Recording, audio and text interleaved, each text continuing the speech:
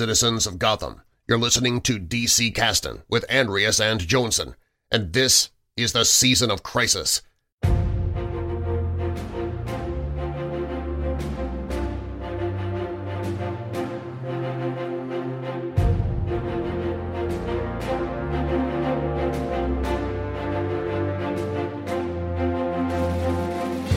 Darkseid är tillbaka och han är fortfarande på jakt efter antilivsekvationen. Men den här gången är han i mänsklig skepnad när Grant Morrison tar sig an Jack Kirbys fjärde värld och samtidigt berättar en berättelse om själva berättandet i sig. Det var ett krig i himlen och ondskan vann. Det har blivit dags för DC-casten att ta en titt på Final Crisis.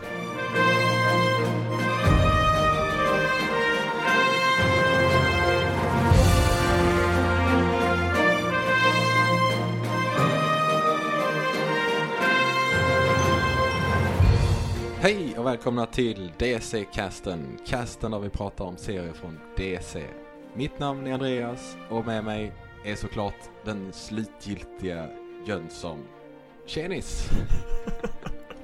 Det känns som en stor så här multiversal strid. 1000 miljoner Jönssons i en riktigt dålig fistfight. För ingen kan slåss liksom. Och sen liksom, sist kvar är jag för att jag gömde mig i ett hörn. Ja, det ultimata Jönsson. Ja, du får vara med och strida i Monarchs armé. Ja, det vill jag inte. Jo. Tror jag. Jag är inte säker. Blir jag mindwipad? Det är inte så viktigt. Nu ska du vara med. Ja, just det. Hur många rutor ska jag vara med? En? Okej. Ja, kul att ha det här igen. Alltså, jag hör, du hör på mig, det är morgonrösten igen. Lite förkyld också, så det är lite extra mycket morgonkänsla. Så. Vad ska vi prata om idag? Får jag prata om en snabb grej innan vi börjar prata om det vi ska prata om? Nu har vi ju nått en punkt där vi spelar in relativt liksom i tid med att det här släpps. Och väldigt nyligen så utannonserade att Black Adam ska få en egen serie av DC. Christopher Priest och Rafael Sandoval ska göra den. Och de pratar om att karaktären ska vara liksom en helskurk. No redemption. Och det tänkte jag, då har de lyssnat på våra avsnitt där vi menar på att Black Adam då, liksom om World War 3 gäller så då är han körd. Just det. Det har ingenting att göra med att det kommer en Black Adam-film om ett par månader, utan det är vårt snack. Det är klart det är vårt snack. Ja, vad roligt. Alltid kul när DC lyssnar på oss. Tror de har gjort det någon gång innan också. Jag tror också det. Vi är snabba att ta cred i alla fall. Sen kollar vi inte upp om det verkligen är därför. Men Final Crisis är det idag. Ja, det sista avsnittet. Nej, det kommer ett till. Ja, vi kommer avsluta säsongen om 2 veckor med vårt sista avsnitt. Så detta är almost the final crisis. It's the final. Där är ju en crisis på gång nu, på tal om aktuella saker på det. Dark Crisis. Ja, just det. Jag är lite sugen på den, va? Men Comixology har ju gjort det så att man inte kan köpa lösnummer i Europa av någon anledning. Nej. Så jag var halvvägs genom Infinite Frontier och nu kan jag inte köpa fler lösnummer. Jag skulle kunna vänta till och köpa en samlingsvolym för 350 spänn, den digitala utgåvan. Men det tänker jag inte göra. Jag tänker inte betala vad jag betalade för hälften av lösnumren och sen för en hel samlingsvolym. Det är då gött att Crisis fortfarande säljer liksom. Det gör en ändå lite sugen trots att man inte alls hade varit sugen annars kanske. Känner jag personligen. Jag har sett något omslag, jag var lite sugen på Dark Crisis. Ja. Jag kan tänka mig att ge mig in i det sjuka igen. Ja, vi får göra det. Vi får göra det tillsammans. Så, men innan det är Dark Crisis så är det ju Final Crisis. Det är Grant Morrison igen. Jag var ju på Comic-Con i höstas, alltså 2021 i Sverige. Där jag var med på och tittade på en panel där. Jag önskar nästan jag skrev ner vad han sa, men det var han tecknaren Yannick Paquette som han berättade under den här panelen lite om hur det var att jobba med olika författare och nämnde Grant Morrison en del och kanske särskilt på att det var ganska svårt att jobba med Grant. Inte så här på dåligt, inte så här och hata Grant eller så, utan mer det var en utmaning för ingen visste riktigt hur Morrison hade liksom tänkt med en story. Och om han frågade så visste ofta inte Grant själv heller liksom så här, så att svårtydd hjärna verkar det ha varit så där. Och vi ska ta verkligen få titta in. Lägger du lite groundwork för det här avsnittet just nu eller är det? Nej, vad kände jag måste liksom vi kan ha det här i bakhuvudet lite att det kan vara lite rörigt även under liksom skrivande processen sådär. Men det var en rolig panel för övrigt. Han berättade liksom hur svårt det kunde vara att liksom teckna omslag till serierna, eftersom omslagen ofta skulle skickas ut till olika distributörer långt innan liksom numren ens är skrivna och så hade de tur så fanns det någon typ av idé om vad det här numret skulle handla om och så ja men det kommer vara en strid, vi har inte bestämt vilken skurk det ska vara, så teckna så att man inte ser vem de slåss mot. Ja, vilka ska vara med då? Ja, kanske Batman. Kan du göra det liksom så att ja, det är inte lätt. Monarch ska visa sig vara Captain Hat. Nej förresten, det ska vara Hawk. Just det. Ja men då, alltså Final Crisis har ju monstruöst tråkiga omslag för övrigt. Det är ju nästan bara färg, nästan inga bilder. Det är liksom och så liksom bilden är så här inklämd i mitten. Jag vet inte om det är meningen att det ska se artsy ut eller att det ska se mer seriöst ut eller jag vet inte. Det är skittradigt ser det ut. Ja. Jävla skit. Men ja. Men det här är en lång serie. Vi får nog hoppa över till Batman direkt, va? Ja. I am vengeance. I am the night. I am the relevant background information required for this episode.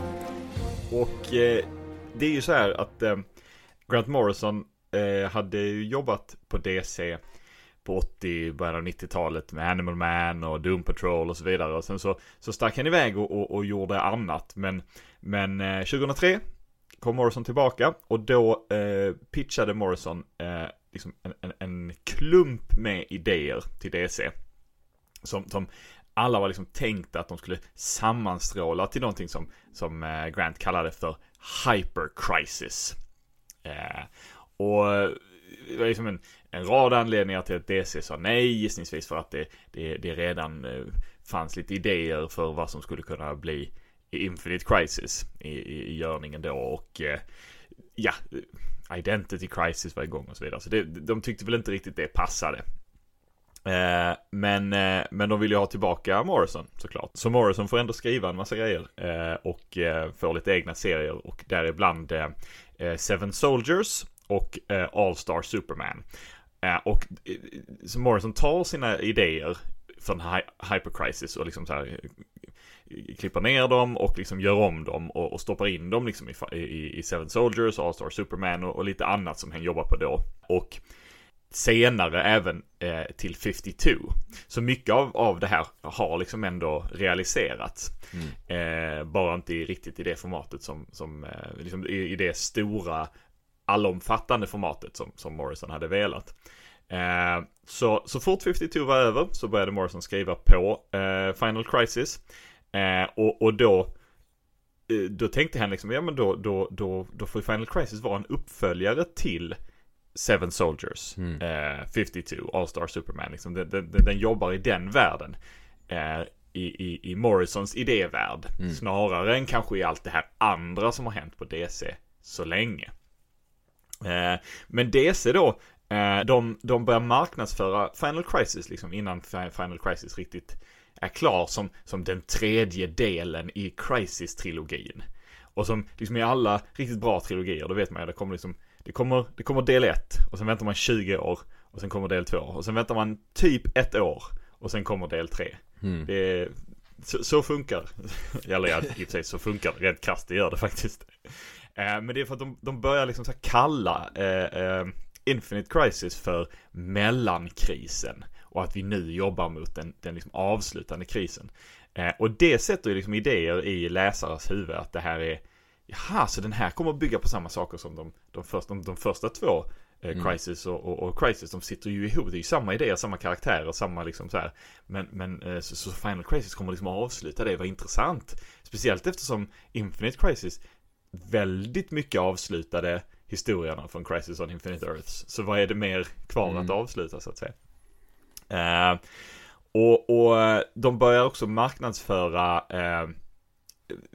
Final Crisis med då serien Countdown. Och Countdown, den pratade vi om jättemycket i förra avsnittet. Gå tillbaka och lyssna. Men en av sakerna var liksom att Countdown skulle bygga mot Final Crisis. Men Grant Morrison hade liksom ingen del i Countdown överhuvudtaget. Utan serien Countdown byggde på lösa idéer och rykten som de hört Morrison prata om. Så någonstans hade man hört så här, men Mary Marvel, hon ska vara ond i Final Crisis. Ja, men då handlar Countdown om hur hon blev ond. Och då, vi kommer komma till det, men det går inte ihop överhuvudtaget. Så där är en lång historia i Countdown om hur Mary Marvel tappar sina krafter för att Shazam var ju borta efter Infinite Crisis. Och så går hon då till Black Adam, som då nyligen efter sitt massmord. Och så får hon lite av hans krafter. Men Black Adams krafter är ju onda, så hon blir ond. Och det är ju också så här. Är det som är poängen med karaktären, att krafterna är onda? Är det så vi Det är inte våra handlingar som styr det goda och onda. Så hon blir jätteond och stiger runt och ondar sig så. Och sen så liksom genom Countdowns gång så till slut så inser hon, nej men vad har jag gjort? Det var krafterna som korrumperade mig. Jag ger upp krafterna och blir snälla, fina Mary Marvel igen. Men då var det ju så att hela poängen var ju att hon skulle vara ond i Final Crisis. Och man hade fortfarande inte riktigt kollat på hur exakt det där funkar. Så i ett av de sista numren av Countdown så kommer hon hem. Darkseid sitter på hennes soffa, som Darkseid gärna gör. Säger Mary Marvel, jag hörde att du var ond ett tag. Hon bara, ja men jag är inte det längre. Så är du säker på att du vill vara ond igen? Hon bara, jo, jag vill nog vara ond. Så bra, för jag har lite onda krafter här. Så kan du få dem. Så håller han typ fram handen och så blir hon onda Mary Marvel igen. Så det, ja.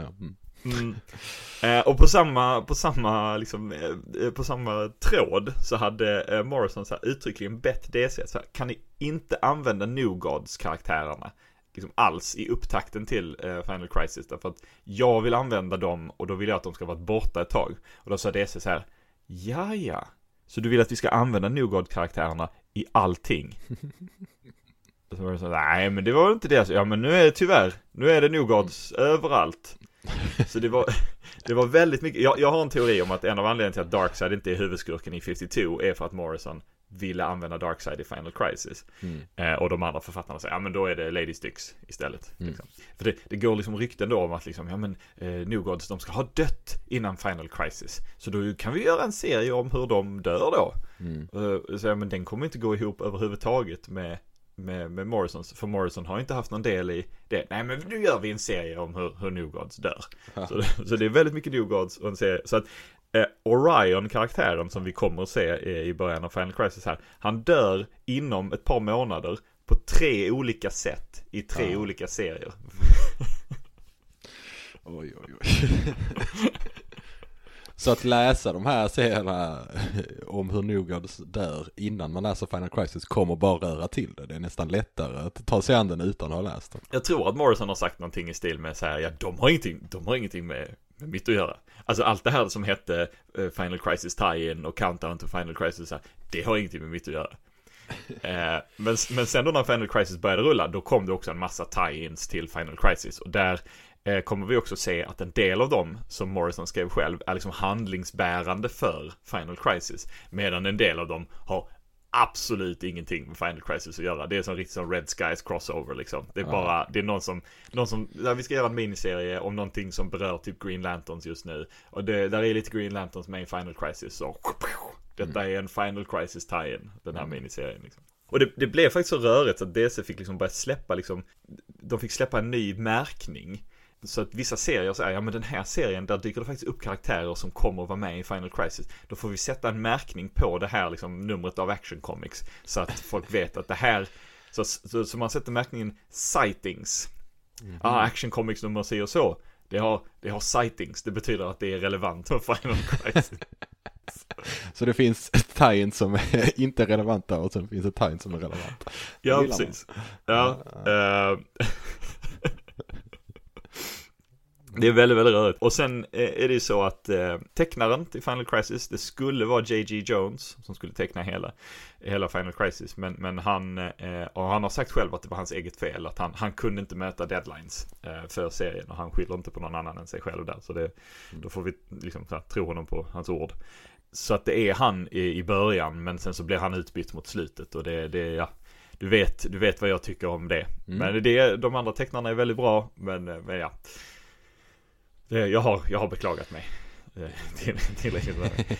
Ja. Jag ska prata om två av karaktärerna som är typ viktiga för Final Crisis. Men jag tänkte först, ska jag förklara på något sätt hur Seven Soldiers har med det här att göra, eller ska vi bara skita i det? Ja, men det får du avgöra. Jag har inte koll på hur viktig den är. Seven Soldiers var ett stort projekt om liksom en handfull karaktärer som Morrison valt ut, DC-karaktärer, Satana, Mr. Miracle och så vidare, som alla liksom hade sina egna miniserier. Men alla de miniserierna, om de var, jag minns inte hur många de var, 7 gissningsvis, och där var nog en sån här one-shot också. De berättade samma historia, men från olika vinklar.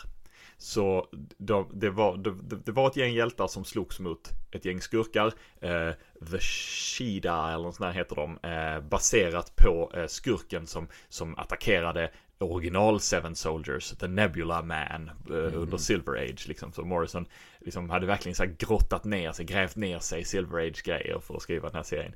Det är märkliga miniserier, de är väldigt Morrison. Det är inte alltid klart vad det är som händer i dem. Rätt ofta är det inte särskilt klart vad det är som händer i dem. Men i en av dem, Mr. Miracle, så får man veta att liksom alla New Gods, både goda och onda, har dött och försvunnit liksom. Och deras själar har börjat dyka upp i människor på jorden. Går ganska oförklarat, men förklaringen då kommer komma i Final Crisis. Så, två av karaktärerna som är semicentrala för storyn är Libra. Och Libra är en skurk som kommer från Morrisons favoritera av Justice League, sent 60-tal, början på 70-tal. Och det är en anonym karaktär liksom, eller en karaktär utan en hemlig identitet. Det är bara en skurk som dök upp och skapade The Injustice Gang. Och The Injustice Gang har vi faktiskt stött på lite grann. För skurkarna hänger på deras gamla övergivna satellit i Identity Crisis. Ja, okej. Och jag kollade faktiskt upp det. Den är tecknad för att se ut precis som den gör i de här gamla numren. Så Rags Morales har verkligen tänkt till där, vilket jag verkligen gillar. Och Libra använder då det här Injustice Gang för att ge sig an Justice League. Men i slutändan är det för att stjäla då hälften av alla deras krafter. Libra är ju en våg, så att det ska vara perfekt balanserat. Så hen då får det ju bli Libra, för man ska inte veta liksom vem det är som är bakom masken. Stjäl hälften av Supermans kraft, hälften av Wonder Womans kraft och så vidare liksom. Men med alla de här krafterna så blir Libra i princip allsmäktig. Libra liksom når någon slags gudomlighet och kan inte hantera det. Så hjältarna besegrar inte Libra. Libra vinner, men försvinner. Okay. Han liksom, eller hen blir då liksom, I am all powerful, wait, no, it's too much. Så försvinner. Okay. Hamnar där gudar finns. Ja men typ, och jag tycker det är superintressant för det gjordes inget med det. Och då ska man ha en Morrison till att komma ihåg detta och bara säga, men jag ska nog bara mig berätta vad som hände med Libra sen. Ja, sånt är nice. Det ja, gillar man. Ja. Jag älskar det. Och ett annat sånt exempel är då Human Flame, som dök upp första gången i Detective Comics nummer 274 1959 och användes sedan då inte på 48 år innan Final Crisis.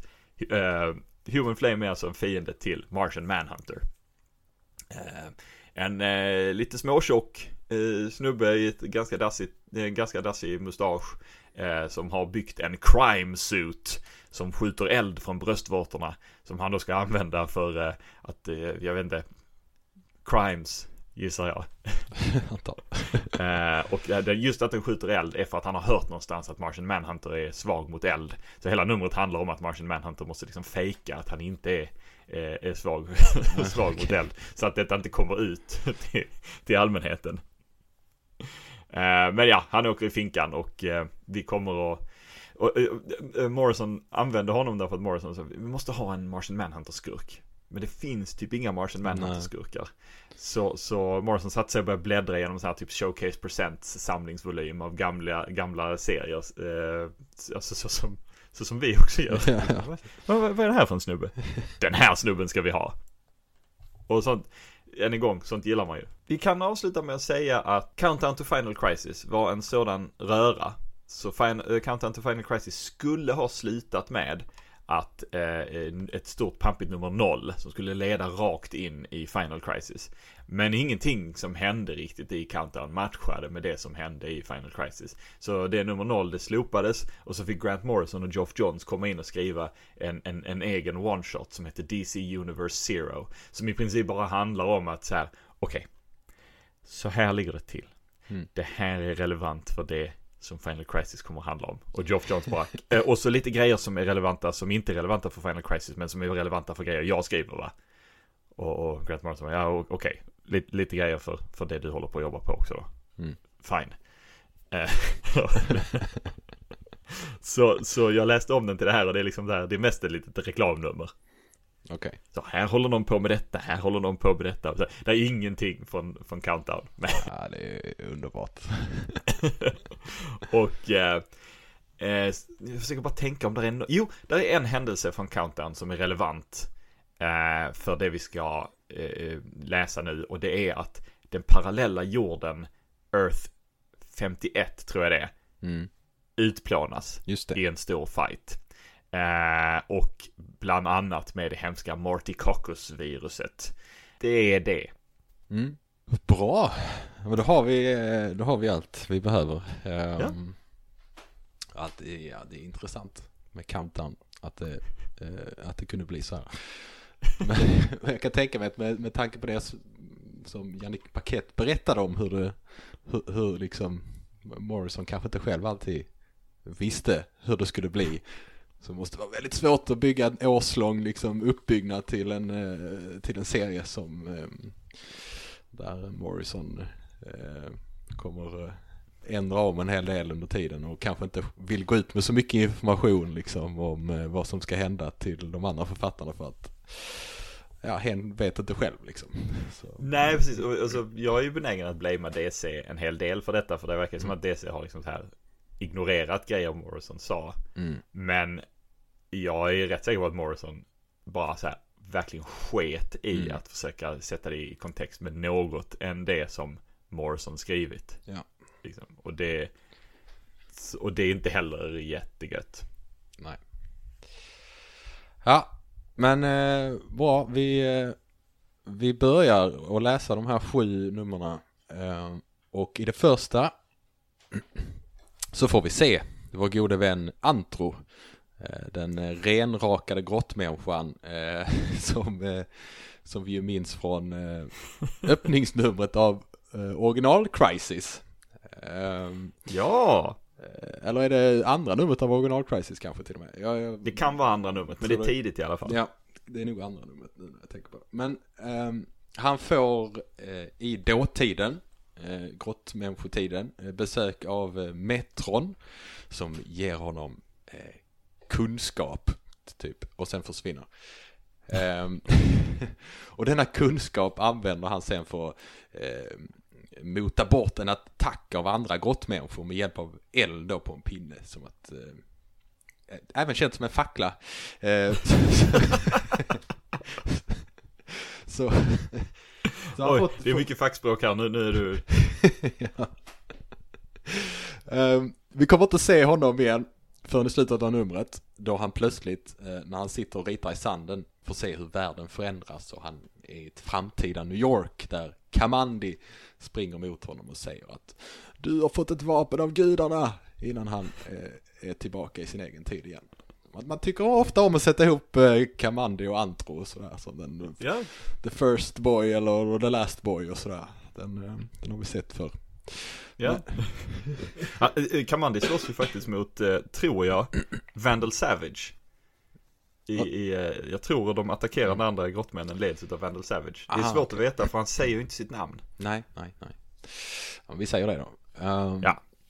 Ja, men det var dåtiden och framtiden. Men i nutiden så får vi se detektiven Dan Turpin hitta en döende Orion, den här Newgarden, ligga i en sophög.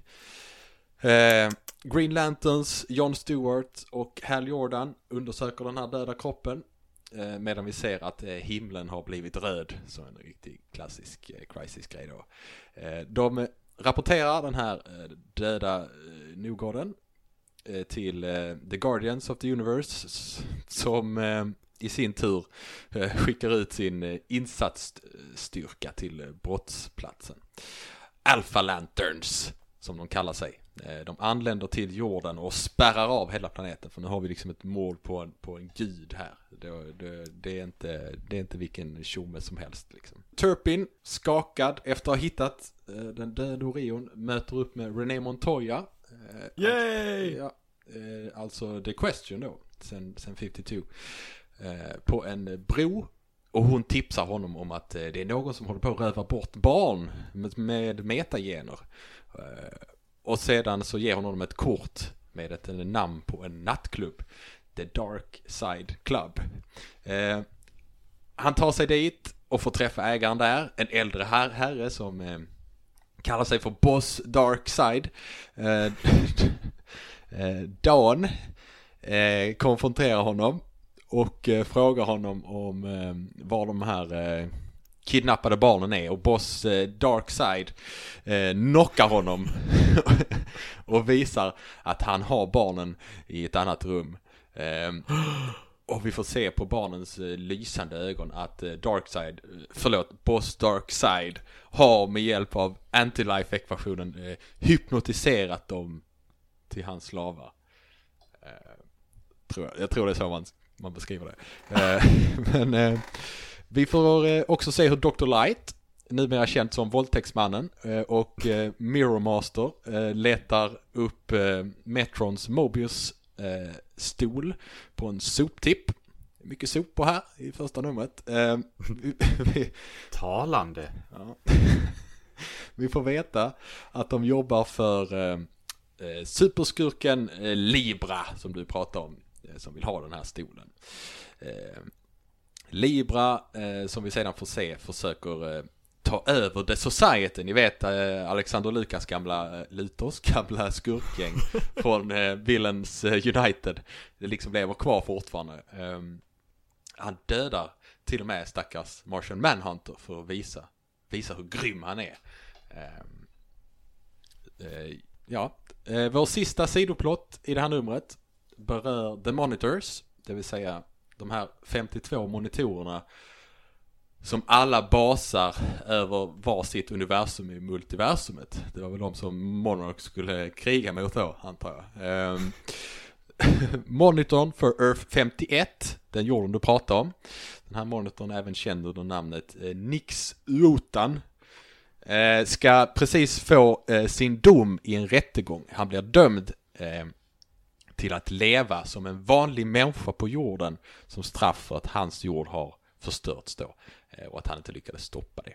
Så han blir förvisad till jorden, och vi ser samtidigt att en annan monitor står och har lite ondskefulla planer för sig själv. Jag kan inte beskriva det bättre än att man ser att där står en monitor och ser ut att ha ondskefulla planer. Men vi vet inte mer än så.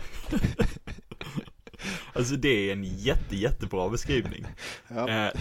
För att det är liksom, det skulle kunna vara att han pratar in i en ondskefull så här armbandsurs kommunikator liksom. Men det skulle också kunna vara att han är liksom en Shakespeare-skurk som vänder sig mot publiken och förklarar sin onda plan. Ja. Och jag vill nog ha det till att han är en Shakespeare-skurk. Det gillar man ju mer på något sätt. Ja, men det var nummer 1. Vad säger du, Jönsson? Ja, men det är fortfarande relativt liksom straightforward här i det här numret. Det är mycket setup och framförallt så här blir det ju väldigt tydligt att du bör nog ha läst Seven Soldiers, för hela liksom konceptet med Darkseid Club och Boss Darkseid det kommer därifrån. Ja. Okay. Och att de nya gudarna skulle ha antagit mänskliga former och så vidare. Och detta går ju liksom i liksom hård clinch med det som pågick i DC för tillfället då. Med exempelvis Countdown och Amazons Attack och Death of the New Gods. Liksom. Det var som att det fanns liksom olika New Gods under den här perioden. Vilket var liksom vansinnigt frustrerande att läsa. När det begav sig. Men där är ett par sådana grejer.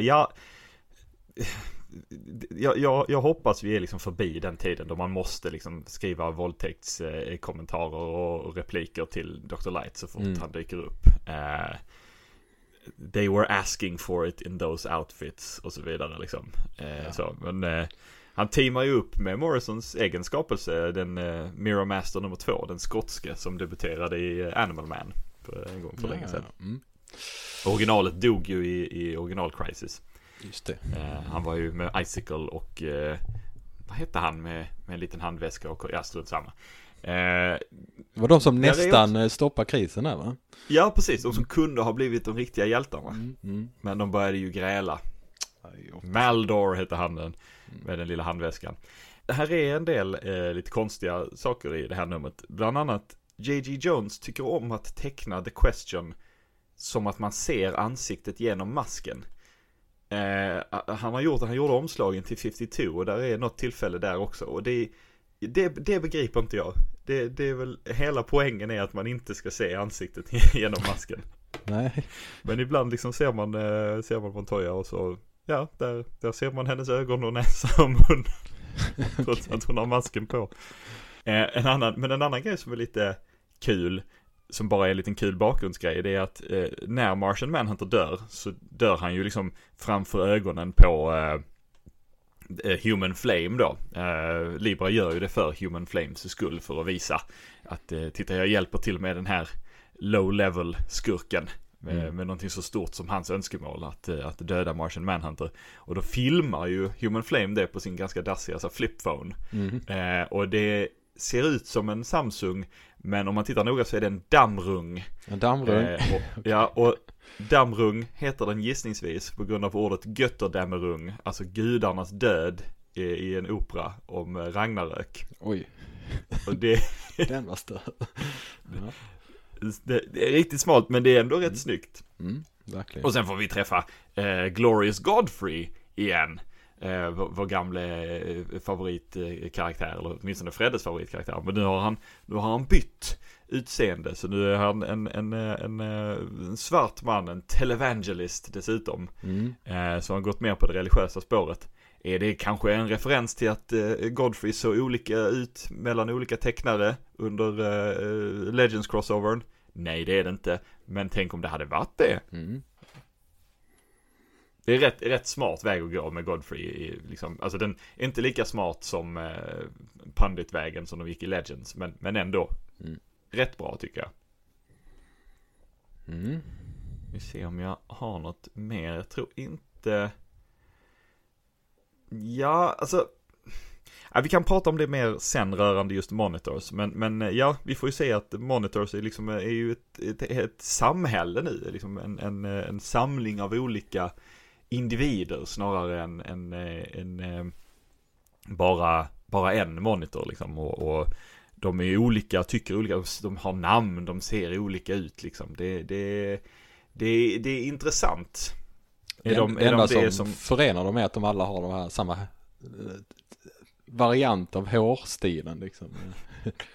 Cornrows. Ja. Ja, men då man undrar ju liksom så här, när multiversumet var identiska jordar, så var de alla identiska då? Förändrades de i takt med att jordarna förändrades? Så här. Det är ju frågor vi kan ställa oss, det är inte sånt vi kommer få svar på, men det är ändå frågor vi kan ställa oss. Och då är det Mr. Mind som skulle ligga bakom det, så får vi inte glömma. Nej, det får vi faktiskt inte. Men ja, det var nog allt jag hade för första numret. Det var dags för nästa nummer då. Som öppnar med att vi är på en nattklubb i Japan. Där Sonny Sumo, en karaktär med kopplingar till Forever People, blir uppsökt av Chilo Norman, Mr. Miracle, som vill ha hans hjälp. Och även det japanska superlaget Super Young Team erbjuder sin hjälp. Nix, alltså den monitor som förvisades till de dödligas plan, vaknar upp med sin nya identitet på jorden och minns bara det som hände som en dröm. Han går till sitt nya jobb på Big Belly Burger, ovetandes om det som har hänt är på riktigt eller just bara en dröm. Han kan liksom inte minnas att han har varit en monitor, men han drömmer om det. Dan Turpin, detektiven som letar efter de försvunna barnen. Vi får se honom banka Mad Hatter, gul och blå, för att få information om var de är. Vi såg ju honom senast vid The Dark Side Club där. Så någonting har hänt här. Han har Mad Hatter då har tydligen skapat prototypen som används för att mind-controlla dem. Du vet, mind-controlla. Men det enda Dan Turpin får ut av honom är Bloodhaven, säger han. Men Dan märker att något inte stämmer med sig själv. Han verkar njuta av att liksom använda övervåld på ett sätt som han inte har gjort innan. Och så någonting har hänt sedan han träffade boss Darkseid. Väl i Bloodhaven så råkar han stöta på den gode Reverend Godfrey Good, som Glorious Godfrey då. Och när han frågar honom om barnen så säger Good: men du har ju redan träffat dem. Och Turpin känner sig lite förvirrad. Det är något som inte stämmer här. Och istället så visar Godfrey Good in honom i en hemlig fabrik och berättar att de är gudar och här i The Evil Factory. Ja! Så håller de på att försöka skapa en ny kropp åt Dan Turpins son Calibac. Då förstår vi att det är Darkseid som influerar honom, för Calibac är ju Darkseids son, det är inte Dan Turpins son. Just det. Så ligger det till där. Darkseid har tagit sig in i Dan Turpins huvud där på något sätt. På brottsplatsen för där Orion hittades död lyckas Green Lantern John Stewart hitta en kula gjord av radion, som är något slags material som kan skada gudar då. Men efter att ha hittat denna så blir Stewart attackerad av en okänd förövare i Green Lantern-kostym. Så det är väldigt mystiskt här. Sen är det dags att titta till Justice League of America, som då nyligen har förlorat sin kära medlem Martian Manhunter. Så det är Superman, det är Batman och det är Wonder Woman som snackar lite där, och innan Hal Jordan och Alpha Lantern vid namn Kraken dyker upp. Kraken är ju lite försvenskad form kanske, men den är ju en del av den elitstyrka som utreder mordet på Orion då. Kraken tycker att JLA ska inte lägga sig för mycket. Trots allt, de är liksom inte lika coola som Alpha Lanterns. JLA, det är som den lokala polisstyrkan, och Alpha Lanterns kommer här och är liksom FBI eller något sånt. Oj. Det kommer att visa sig att Alpha Lanterns har för avsikt att arrestera Hal Jordan för mordet på Orion. I Halls of Justice försöker Batman prata Kraken till rätta. Kraken är som en gammal häst liksom.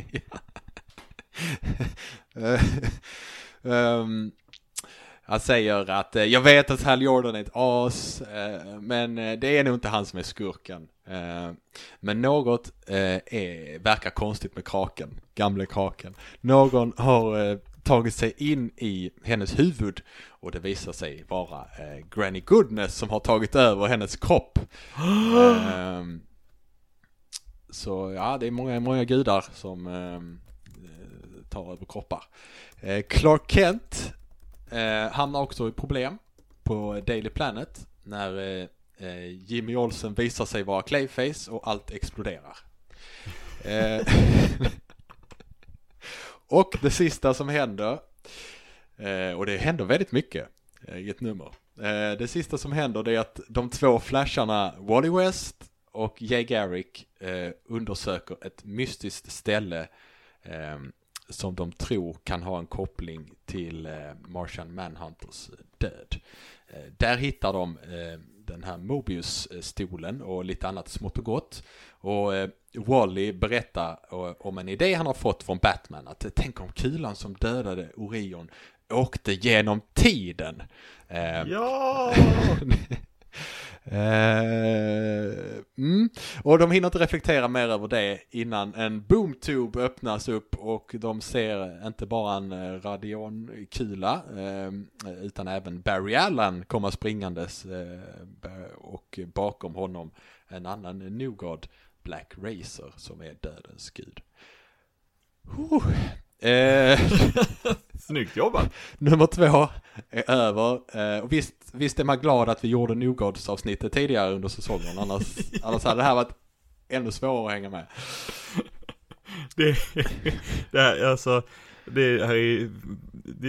Jag vet inte om det så här makear mer sens, men man förstår åtminstone hur karaktärer liksom förhåller sig till varandra i det här. Ja. Lite. Alpha Lanterns var en grej som jag tror att Geoff Johns introducerade i Green Lantern, och det var liksom att Guardians bestämde sig för att nej, men vi kan inte lita på våra Lanterns längre.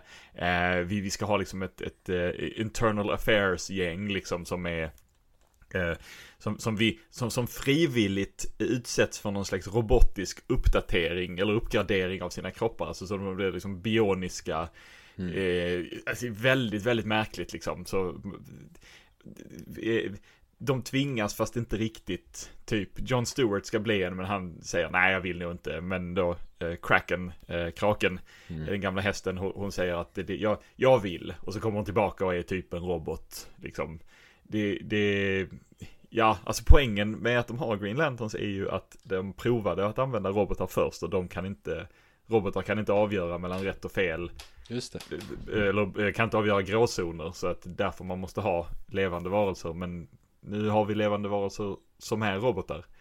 Jag vet inte, det skulle inte vara första dumma grejen som Guardians har gjort, så att nej. Det är deras karaktär. Jag gillar begravningen på Mars. Jag tycker det är coolt att de faktiskt har med liksom begravningen och så. Det är också intressant att de säger pray for resurrection. Som att liksom, superhjältarna är så liksom fruktansvärt vana vid att folk kommer tillbaka efter att de dött. Så att, ja, det är väldigt tråkigt att någon dog. Kan vara att han kommer tillbaks. Det vet vi inte, så vi hoppas det. Gör han inte det så är det trist. Men kanske. Och jag tror det tog 2 år, 1 eller 2 år, sen var han tillbaka. Martian Manhunter. Det tog så pass ändå. Av någon anledning så är Kamandi fängslad av Darkseid. Man ser honom i bakgrunden i The Evil Factory. Vet inte. Just det. Ja. Man ser inte mer än så, nej. Och Libra, alltså på något sätt så kombinerar ju Morrison här 2 grejer från upptakten till Infinite Crisis och från 52, nämligen dels Society och dels det här Religion of Crime-grejen som de gjorde med Intergang, Bruno Mannheim. Och ja, alltså Intergang och Bruno Mannheim och alltså, allt det är ju New Gods karaktärer. De är människor som de fanns i Fourth World-sviten liksom av Kirby. Det är Kirby-grejer helt enkelt. Det kan man det också liksom. Så det känns lite grann som att Morrison försöker liksom så här klämma ihop så mycket Kirby som han bara kan i den här storyn på något sätt. Jag vet inte riktigt hur... Ja, ibland känns det som att det bara är där för att vara där. Kan vara så. Sen undrar jag kan ha fel, men säger inte Jay någonting väldigt som känns väldigt han säger, jag har rotat fram det här nu. Do I have to, Wally, I hate anything to do with time in all its forms. I feel you, Jay. När vi bara snackar om kulor som åker genom tiden också. Så jag kommenterar inte ens på det. Ni long time lyssnare av casten vet att jag tycker inte om när det är för mycket tidsresor och sånt i de här serierna. Men jag kommer inte undan det. I samma vända så säger Wally till Jay typ så här: while you were blinking I searched the whole place, eller någonting i den stilen. Det är så dryg grej att säga. Verkligen. Och det matchar inte alls. Det är liksom inga så här fartsträck runt Wally på bilden heller. Så det är ändå ett tillfälle där är ett par sådana i den här serien där teckningarna inte riktigt verkar matcha det som sägs. Där är en bit tidigare där Turpin och Question grälar om rökning och är rökare för liksom och Turpin säger någonting oskönt och liksom så här och ändrar sig och säger förlåt direkt, men hans ansikte och hans kropp är liksom helt orörligt. Alltså det antyds en rörelse som inte finns i teckningen, vilket känns jättekonstigt. Ja, det är väldigt som att Wally också skulle ha så här: du börjar bli väldigt gammal, Jay. Det är väldigt, väldigt drygt sagt. Men det var någon grej efter Infinite Crisis om att Jay inte var så snabb som han hade varit. Så det kanske ska vara någon liksom så här, något sätt att försöka uppmärksamma det. Man behöver inte vara otrevlig för det. Nej. Men du vet, för länge sedan i Crisis så var det ju ingen som hälsade på Kid Flash när de kom hem till Jay. Stålis och Stålis för att springa genom det här kosmiska Cosmic Treadmill. Det kanske är Wally som har liksom burit på det här sen Crisis. Ingen hälsade på mig. Vet du, jag hatar dig, Jay. Jag gillar den tolkningen. Jäklar vad långsynt. Och nu kommer det fram i så här små liksom grejer. Ja, vi såg ju det i den här felkoloreringen av omslaget till sista Infinite Crisis-numret också, när Jay smockar till vad som skulle vara Reverse Flash men som blev Wally. Jag har kollat på det, i de flesta utgåvor så är det rättat. Okay. Men jag är rätt säker på att jag har sett felkoloreringen. Barry Allen då, vad säger du om det? Jag är ju av åsikten att Barry ska användas väldigt sparsmakat. Något vi kommer att se inte är fallet. Och alltså Barry hade ju dykt upp. Han dök ju upp. Han hade ju en liten cameo i Infinite Crisis. Så när han dyker upp här så ja, här är han. Här är han igen. Det är inget, jag gillar Barry. Det är inget fel på det så, men det är liksom det var lite förtaget av. Det gick väldigt mycket rykten. Och här, de hintade väldigt mycket i serierna till att liksom pratade mycket om liksom om Blixten och att liksom han som var berättare i DC Universe Zero, den här one-shoten som skulle liksom leda in från Countdown to Final Crisis eller till Final Crisis. Det antyds liksom hårt att det var Barry som var berättaren i det numret och så vidare liksom, så att det matchar, och det är liksom, det känns som att DC liksom så här testar hur känner folk inför att Barry dyker upp liksom. Gillar folk det liksom, så att, ja, det är en snygg bild. Barry kommer springande efter en kula med Black Racer bakom. Det ser snyggt ut. Det måste jag ge det. Då ser vi om det händer något i det här numret. Nummer 3. Då får vi se hur en Shade Task Force ledd av Frankensteins monster, såklart, tar sig in på The Dark Side Club, där de dels hittar Boss Darksides lik och dels The Question som står där, som redan varit där och undersökt. Hon ställer frågan till dem: What happened to Danny Turpin? Men blir sedan upplockad av Shade i sin civila form utanför klubben, där Shade även hittar en tysk superhjältinna som fallit från himlen. Vår gamla vän Nix, monitorn, får sparken från sitt jobb. Han var blivit förvisad till jorden, och på en tv så får vi se hur utgrävningar hittar de tecken som Antro ritade, som liknar symbolen på Metrons dräkt. Clark Kent sitter och vakar över Lois Lane som skadades i explosionen på Daily Planet. En explosion som Libra visar sig ligga bakom.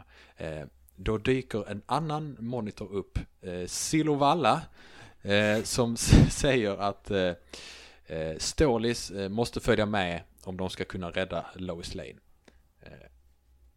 Okej. Sen får vi se mer av Libra. Det ser jag fram emot att läsa mer om i den här miniserien.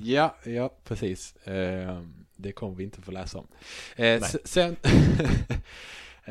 Libra har bland annat tvingat på Human Flame en anti-life-ekvation-hjälm som används då för att få Human Flame att lyda.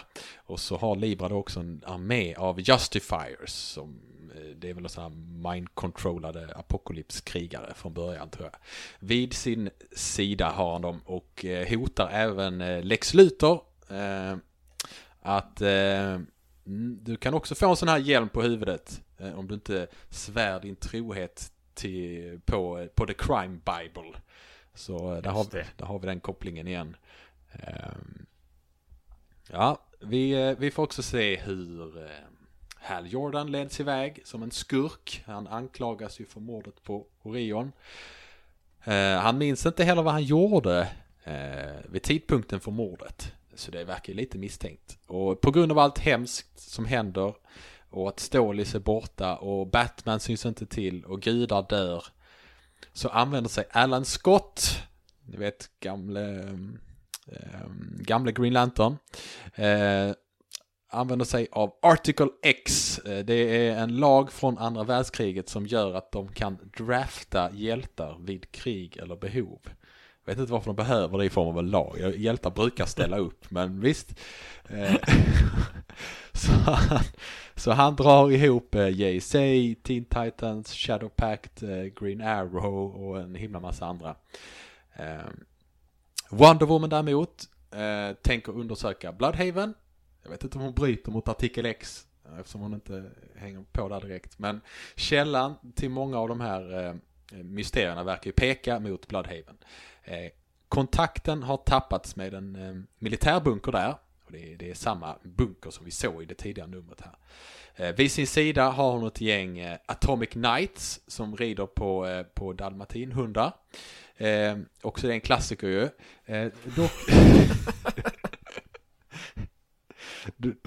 Dock så dyker då en jätteond Mary Marvel upp som börjar slåss mot Wonder Woman.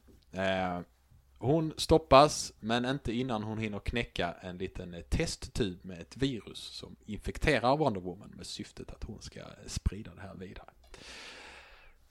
Ner i bunkern sätter de onda gudarna sin plan i handling genom att skicka e-mails till alla i hela världen.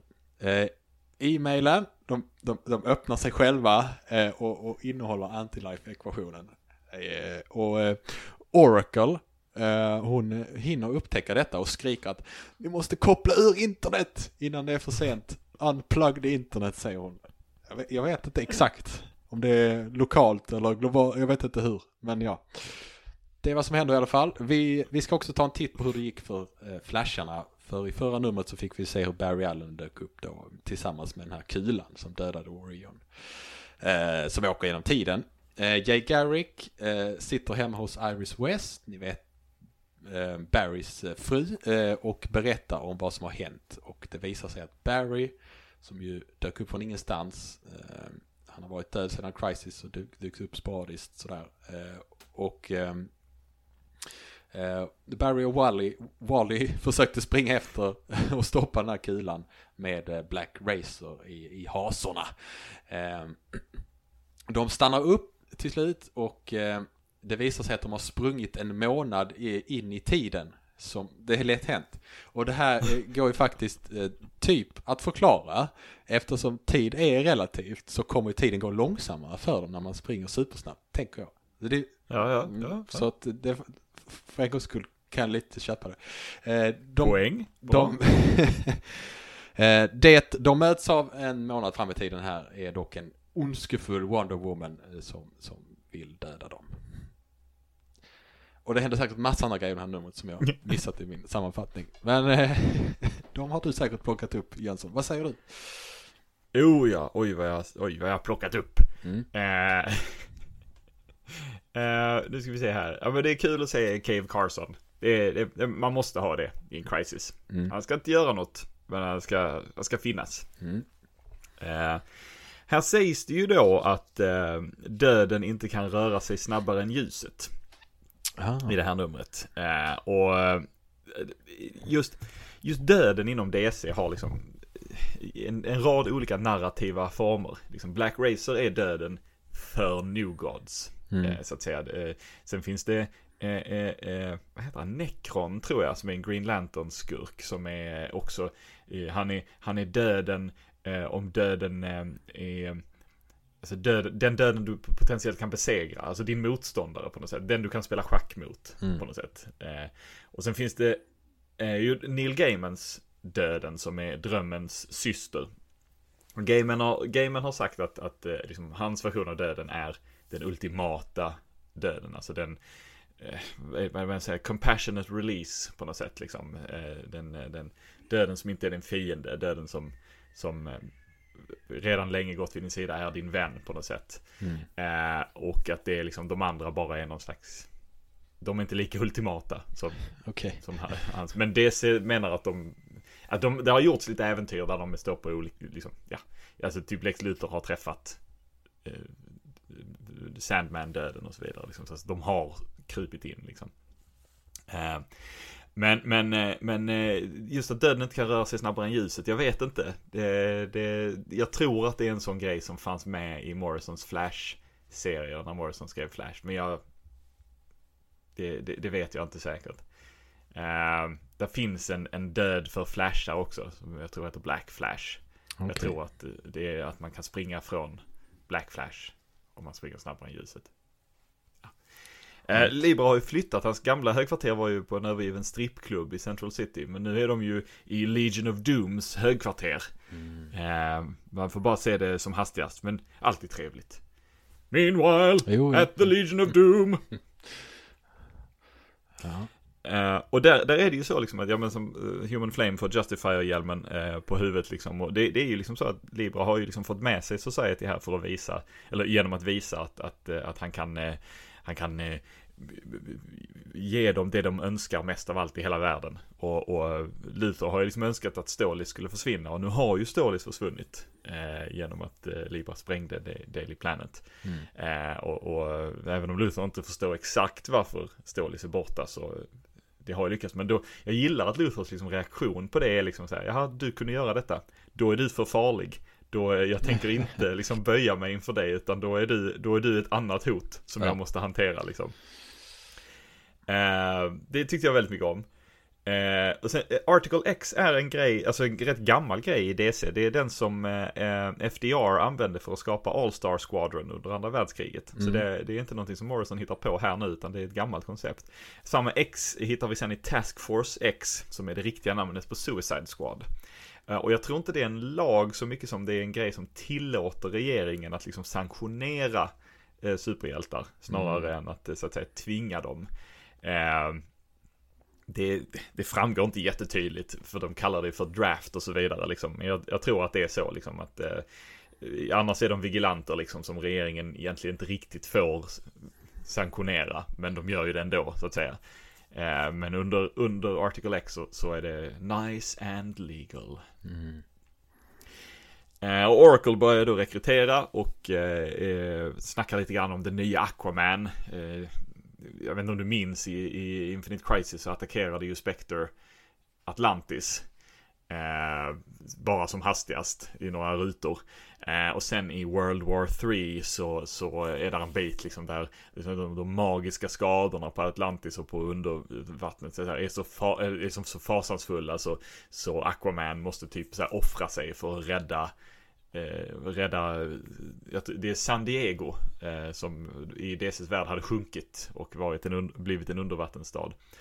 Så Aquaman var död, men där fanns en annan Aquaman som också hette Orin, precis som är Aquamans riktiga namn.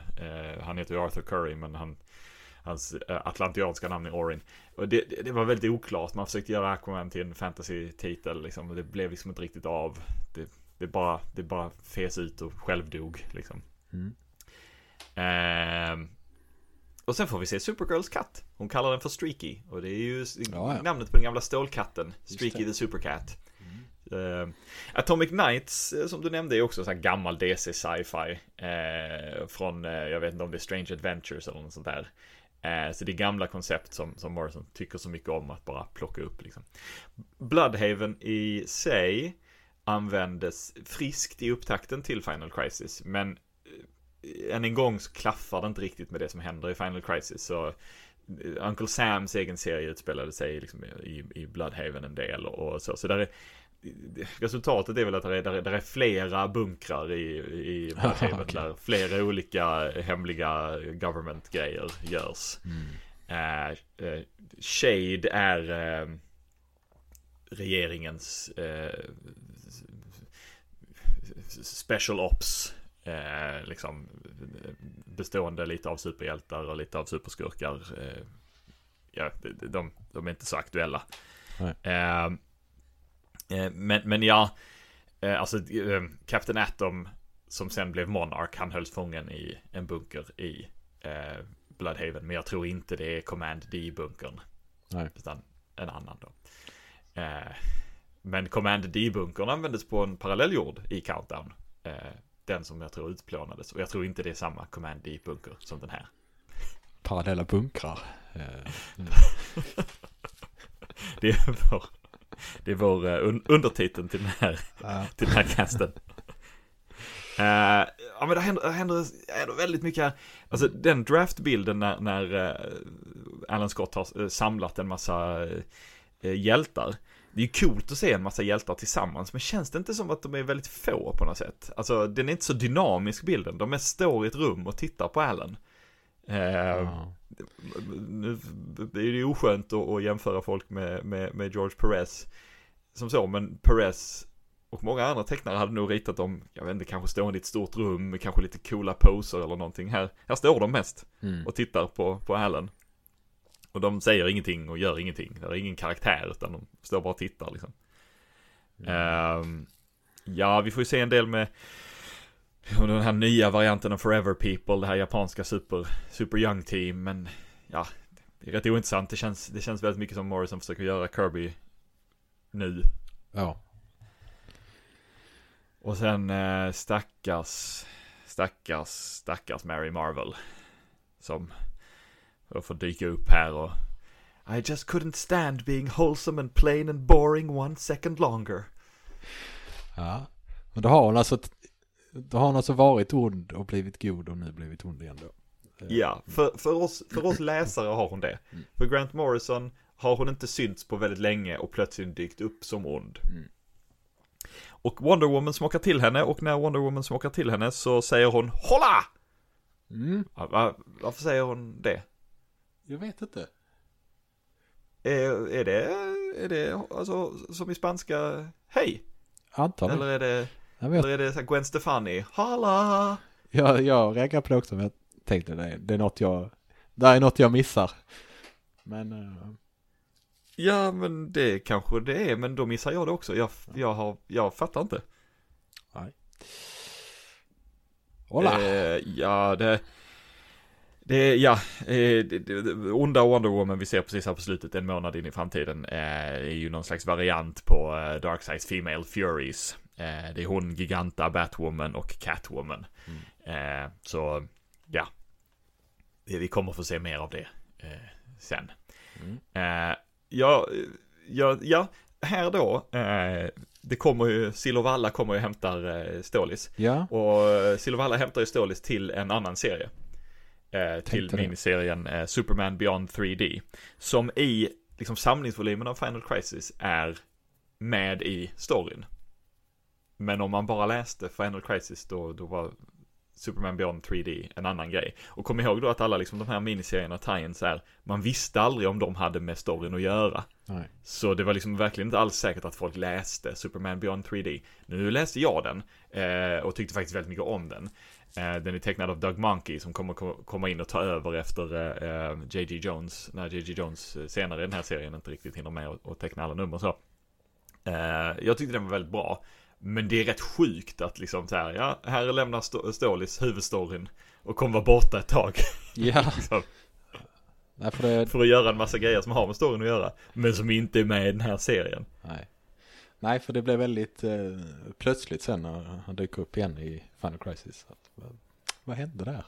Men det är bra du har läst den då. Behöver man 3D-glasögon för att läsa den? Eller är det? Ja, det var en gimmick, men jag tror också idén är att det är liksom du ska läsa serier i mer än 2 dimensioner. Men jag tror mest det var en gimmick. Ja. Och i så här reprints och sånt så behöver du inte 3D-glasögon. Det är ingen sån scratch and sniff-grej också. Man får 4D liksom. Men det var lite inne att göra så 3D. Ja. Alan Moore gjorde det med sina The League of Extraordinary Gentlemen-serier också.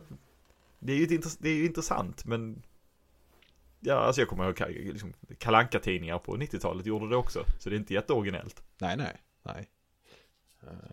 Men detta publicerades ju runt när Avatar var stor på bio. Och 3D, alla biografer tvingades visa filmer i 3D så de blev dyrare och för mina ögon jobbigare att se. Ja. Men det kan vi prata om en annan gång. Ja. Hatar 3D-film.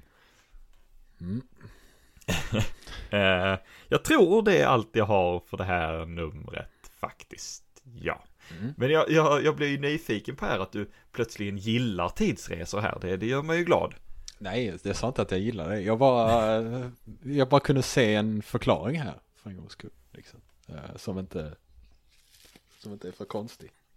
Men jag hatar det.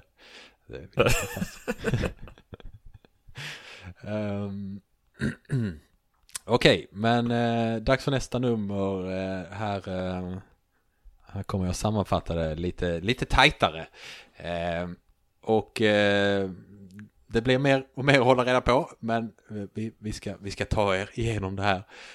Vi är alltså 1 månad fram i tiden och världen har tagits över av anti-life-ekvationen genom telefoner, tv-apparater, internet, faxmaskiner kanske.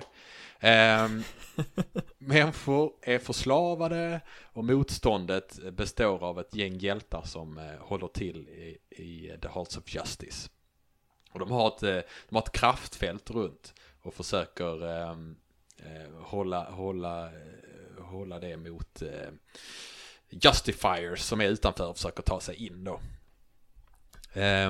Tyvärr faller Black Lightning offer för anti-life mind controller här och förstör det här kraftfältet runt House of Justice. Och de kvarvarande hjältarna måste fly till JLAs satellit medan Green Arrow stannar kvar för att hålla tillbaka styrkorna till de andra har flytt. De 2 flasharna som stötte på Wonder Woman, de har också fullt upp. De försöker gömma sig från henne och flyr istället hem till Iris West som sitter framför tvn och är förslavad. Men hon blir sig själv igen efter en kyss från Barry. Fint. Ja, det är fint. Även vid Checkmates slott pågår det strider. Där befinner sig Alan Scott som fortsätter att leda den här gruppen av hjältar och rekrytera fler som tänker sig att kunna vara med och storma Bloodhaven. Men de får besök av Mr. Miracle och The Super Young Team. Ni minns från Japan. Just det. De säger sig veta hur man kan besegra Anti-Life.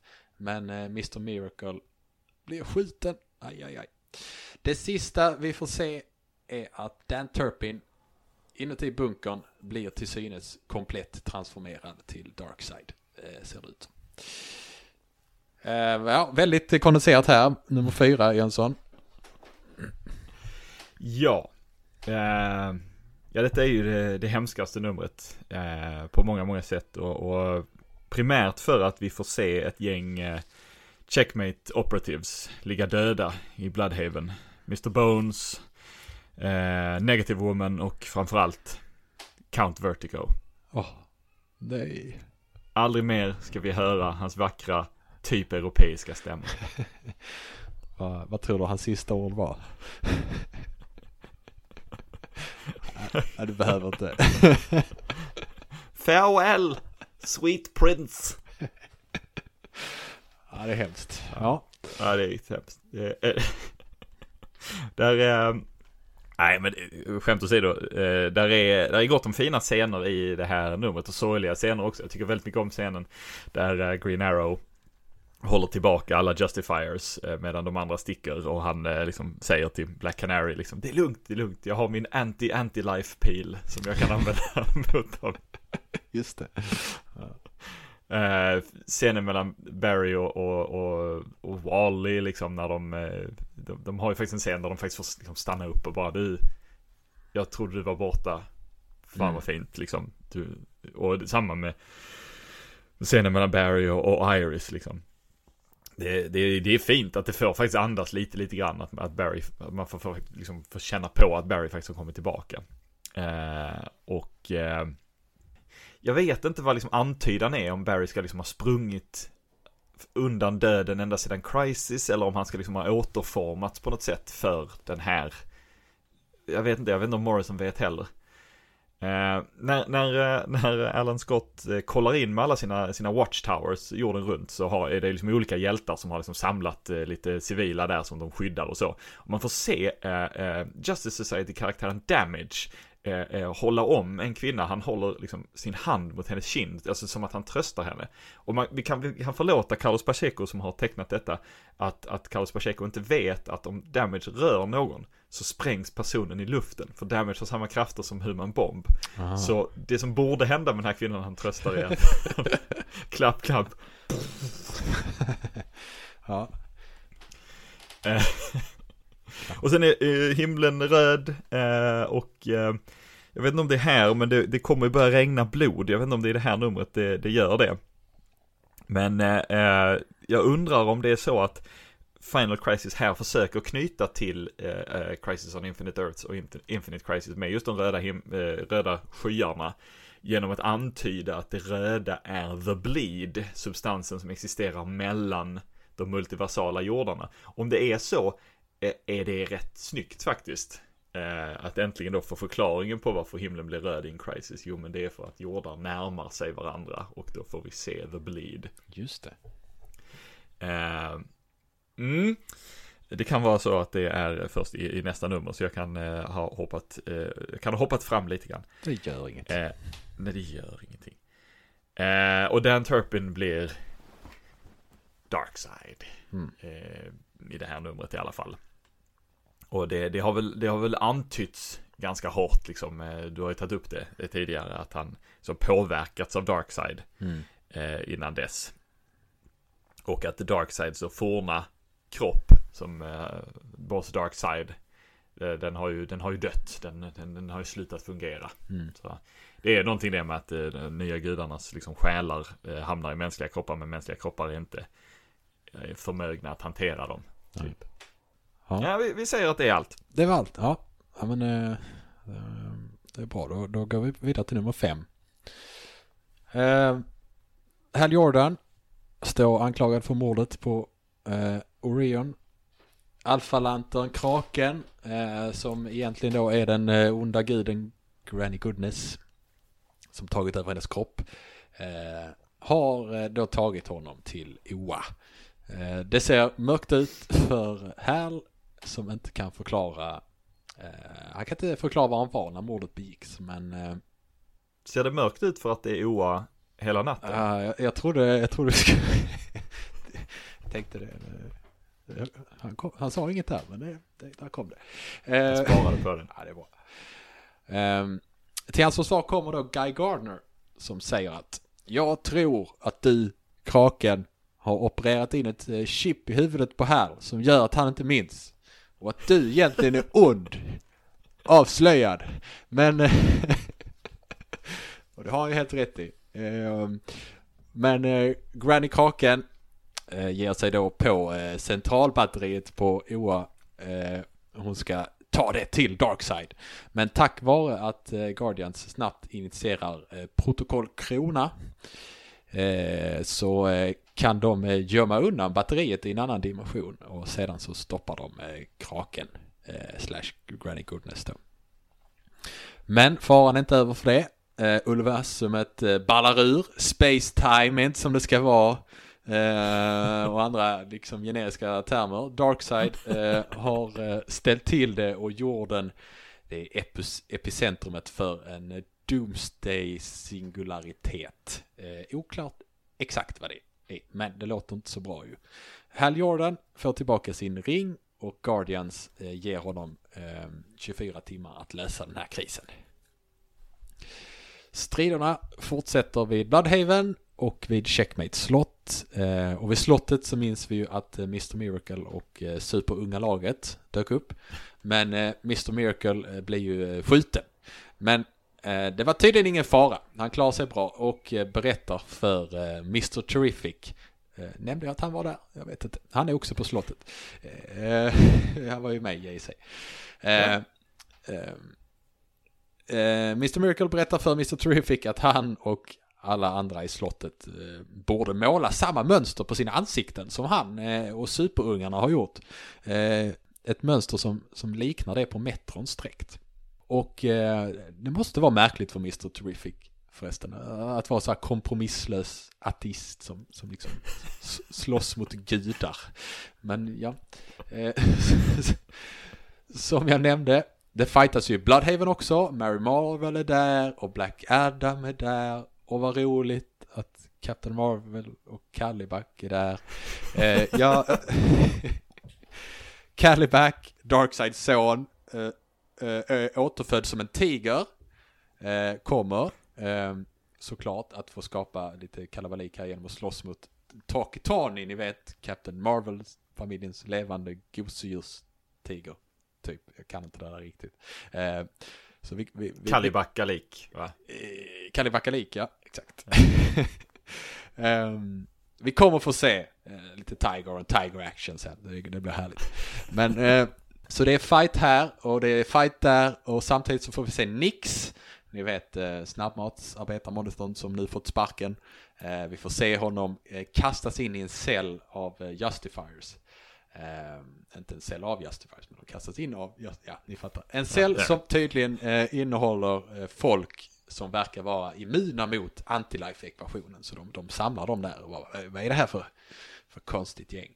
I den här cellen så finns det 2 andra individer. Det är en tyst snubbe i en rullstol som löser en rubisk kub. Och en mystisk tok med håriga händer som sitter i ett hörn. Håriga händer typen snackar åtminstone och försöker få Nix att minnas vem han är, men Nix, det gör han inte. Det var inget bra skämt, men det fick en skratt.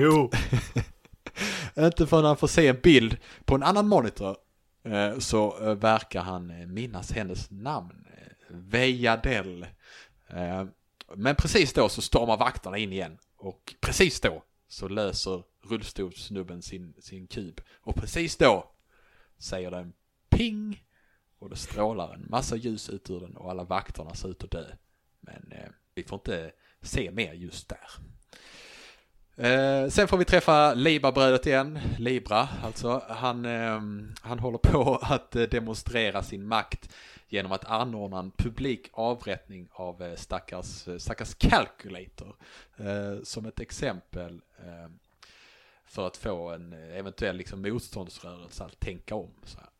Och vi ser att Lex Luthor, han är ju en motvilligt en del av Libras och Darkseids armé här. I slutet av det här numret så får vi se hur allting ställs på sin spets. Vi får se USAs president Jonathan Horn sitta med en pistol i handen inuti sin bunker och höra att Darkseids styrkor har hittat bunkern. Green Lantern-styrkan tar sig tillbaka till jorden. Striderna går inte så bra någonstans och Darkseid, vad hände med honom? Jo, sist så såg vi honom ta över Dan Turpins kropp i bunkern nu i Bloodhaven. Han är kvar där och vi får se hur han reser sig upp och säger något ondskefullt så att vi liksom verkligen ska förstå att han är tillbaka. Han säger typ Alice Darkseid eller något sånt. Sen öppnas ett hål upp i himlen och Libra skriker "The fifth world of Darkseid has begun". Och Darkseid talar sedan till alla sina slavar, alla de människor på jorden som fallit offer för Antilife. Han säger att nu är det jag som är guden och det är dags att slåss och dö för Darkseid. Men på sista sidan får vi se att Nix nu ser ut som vanlig monitor igen. Så han verkar i alla fall minnas vem han var. Oj. Det var mycket. Vad säger du om nummer 5? Ja, det var mycket. Alpha Lanterns verkar vara Guardians liksom absolut dummaste idé. De har gett de här kraften att dränera andras ringar. Det ingår i Alpha Lanterns förmågor. Och Guardians bara säger, ja, för att ingen av våra riktigt bra Lanterns har någonsin blivit ond och vänt sig mot oss förut, nämligen. Ja, just det. Eller vad säger du, Hal Jordan? Det är så exceptionellt korkat. Ja. Och det är liksom också så här Guy Gardner säger, jag tror att Kraken är ond egentligen. Och Kraken bara, nej det är jag inte. Och Guardians bara, nej det tror vi inte hon är. Och då säger Kraken, jo men det är jag! Och avslöjar sig själv. Och så bara, ja men nej men du var ju in the clear. Ja. Du var ju lugnt. Men också genomgående för den här serien så har liksom Kraken varit så här, jag är Kraken, jag är en Alpha Lantern, du måste lita på mig. Nej, jag är egentligen ond, lyssna inte på mig. Jag bara skojade. och ingen har riktigt reagerat på det heller liksom. Nej. Utom Batman då, som avslöjar som väldigt, väldigt smart när Batman börjar misstänka att någonting är lurt. Det är så jävla konstigt. Ja, vi får se Hawkman leda några hjältar i strid, däribland Black Condor. Och det kommer jag tänkte vad fint, för när Hawkman träffade Black Condor i Crisis så fick han ju en smocka och skrek Black Condor no! I avsnitt vad det nu var av Crisis så. Men nu är detta en annan Black Condor, så han kanske är lättare att jobba med, vad vet jag.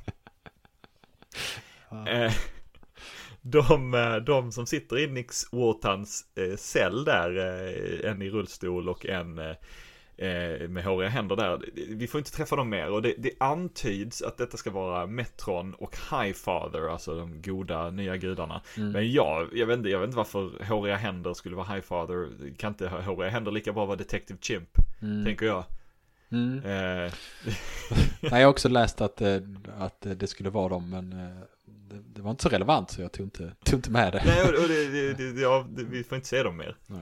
Och sen får vi ju att Darkseids minions, de börjar dö, och då får vi den fantastiska repliken: The Batman Psycho Merge killed the clone army these fools tried to build.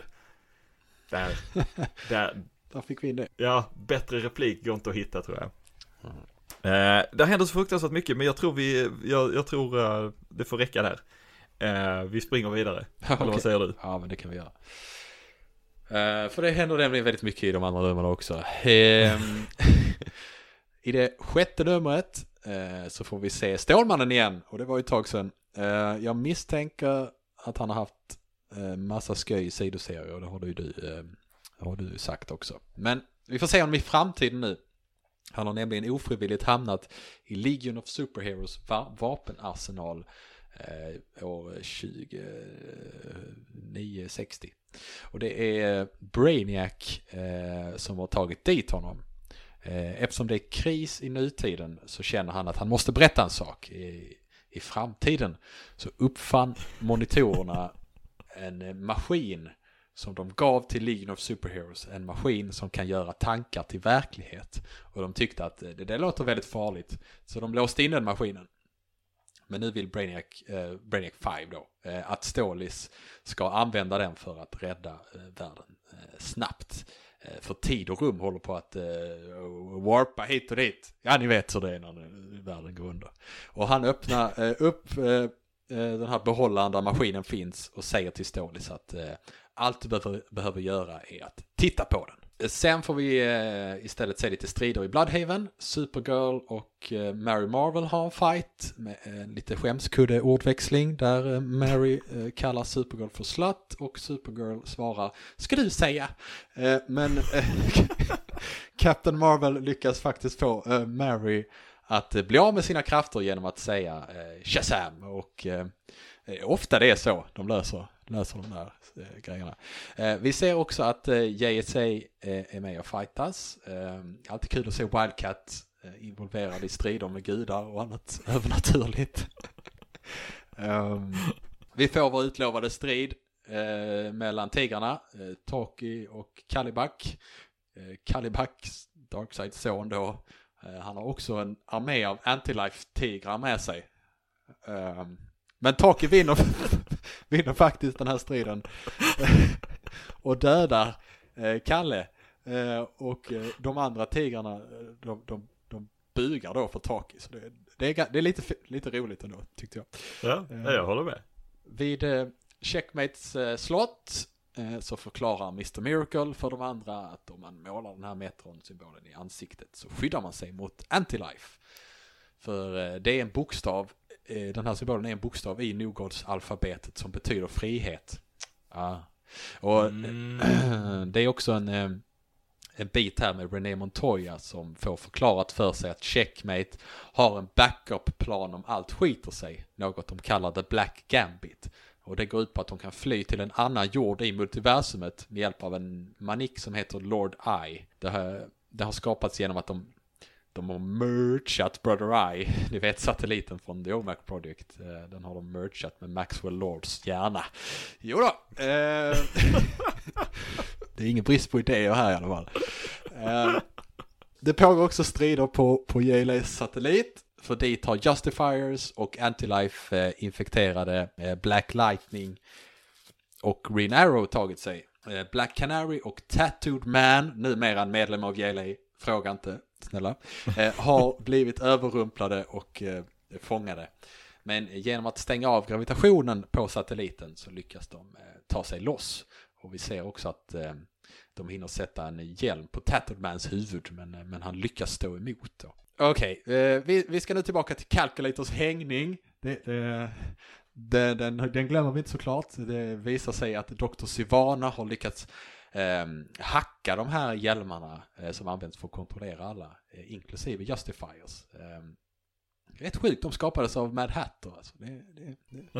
Får man säga. Men nåja, han aktiverar sin hackning, vilket ger Lex Luthor en öppning att attackera Cuba Libra som han blastrar med hjälp av sin Luthor-dräkt. Så skurkarna börjar slå tillbaka här mot sina förtryckare. En annan sak som händer är att Flasharna var med också.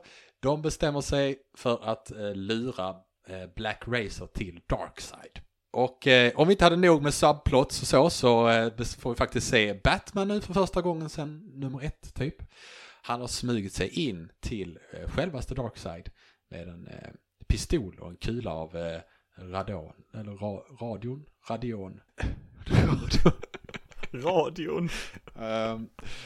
Där materialet som kunde döda gudar och som dödade Orion då. Och det är faktiskt exakt samma kula som han har plockat upp. Han har plockat upp kulan de hittade som dödade Orion. Och han säger att han tänker göra ett undantag för sin vapenpolicy och skjuter mot Darkseid, som samtidigt skjuter en Omega-stråle mot Batman. Och båda blir träffade. Och då ballar tid och rum ur helt. Himlen öppnar sig, blir blodröd. Alla som slåss blir chockade. Alla tror de ska dö. Checkmate, de initierar sin Black Gambit. Wonder Woman, hon är tokig. Allt skiter sig. Och vi ser att Metron är tillbaka. Han sitter med sin Rubiks kub i handen och pratar med Nix. Så där har vi väl en bekräftelse på att det var han då. Men i slutet av numret så kommer Stålmannen flygande som en furie. Och han plockar upp en kroppen av en superhjältedräkt med ett rykande dött och livslöst skelett inuti. Och det är ju Batman. Okej, det var nummer 6. Jönsson, säg något. Ja. Maxwell Lords hjärna, va? I en burk. Ja. Det är konstigt. Men inte konstigast. Nej. Ja, Mary Marvel, Shazam, och så är hon befriad, och så säger hon I'll never use the magic word again. Men hon dök upp som onda Mary Marvel kort efteråt i en JSA-serie. Så att då var det, jo men jag var besatt av Darkseids underhuggare där, men jag var också ond själv. Okej. Det är så dåligt. Men det är inte den här seriens fel, det är allting runt den. Så det kan vi inte blamea Final Crisis för. Satana försöker kontakta Spectre i bakgrunden. Då får Montoya veta att Spectre är hennes gamla kompis och bästa vän Crispus Allen. Men det gör hon inte så mycket med. Det här får vi veta då att Sonny Sumo, alltså Fredde berättade att Sonny Sumo blev träffad av Darkseids Omega Sanction dödsstrålar från ögonen och transporterades tillbaka i tiden till feudala Japan. Och här får vi då veta att Sonny Sumo är tillbaka, men vi är inte säkra. Han säger att han är någon slags lateral Sonny Sumo, så att vi är inte säkra på att det är samma Sonny Sumo.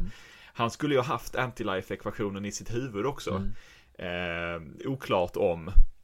Calculator ska ju hängas för att hjältarna har fått information från skurkarna.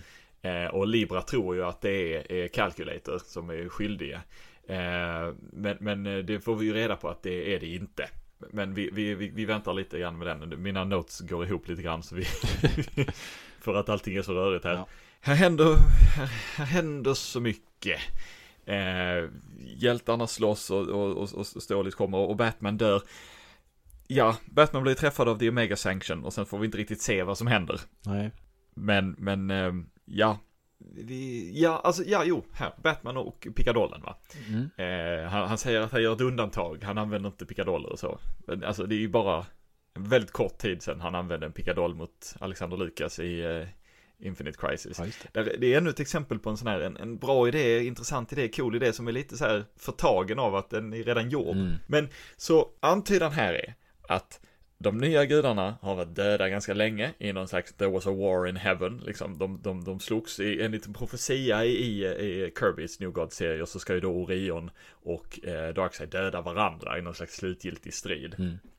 Idén är då att Darkseid har försökt undvika den här striden genom att skjuta en kula på Orion genom tiden, så att de inte kan ha den här slutstriden. Och det verkar vara det som då har dödat alla New Gods på något sätt, liksom.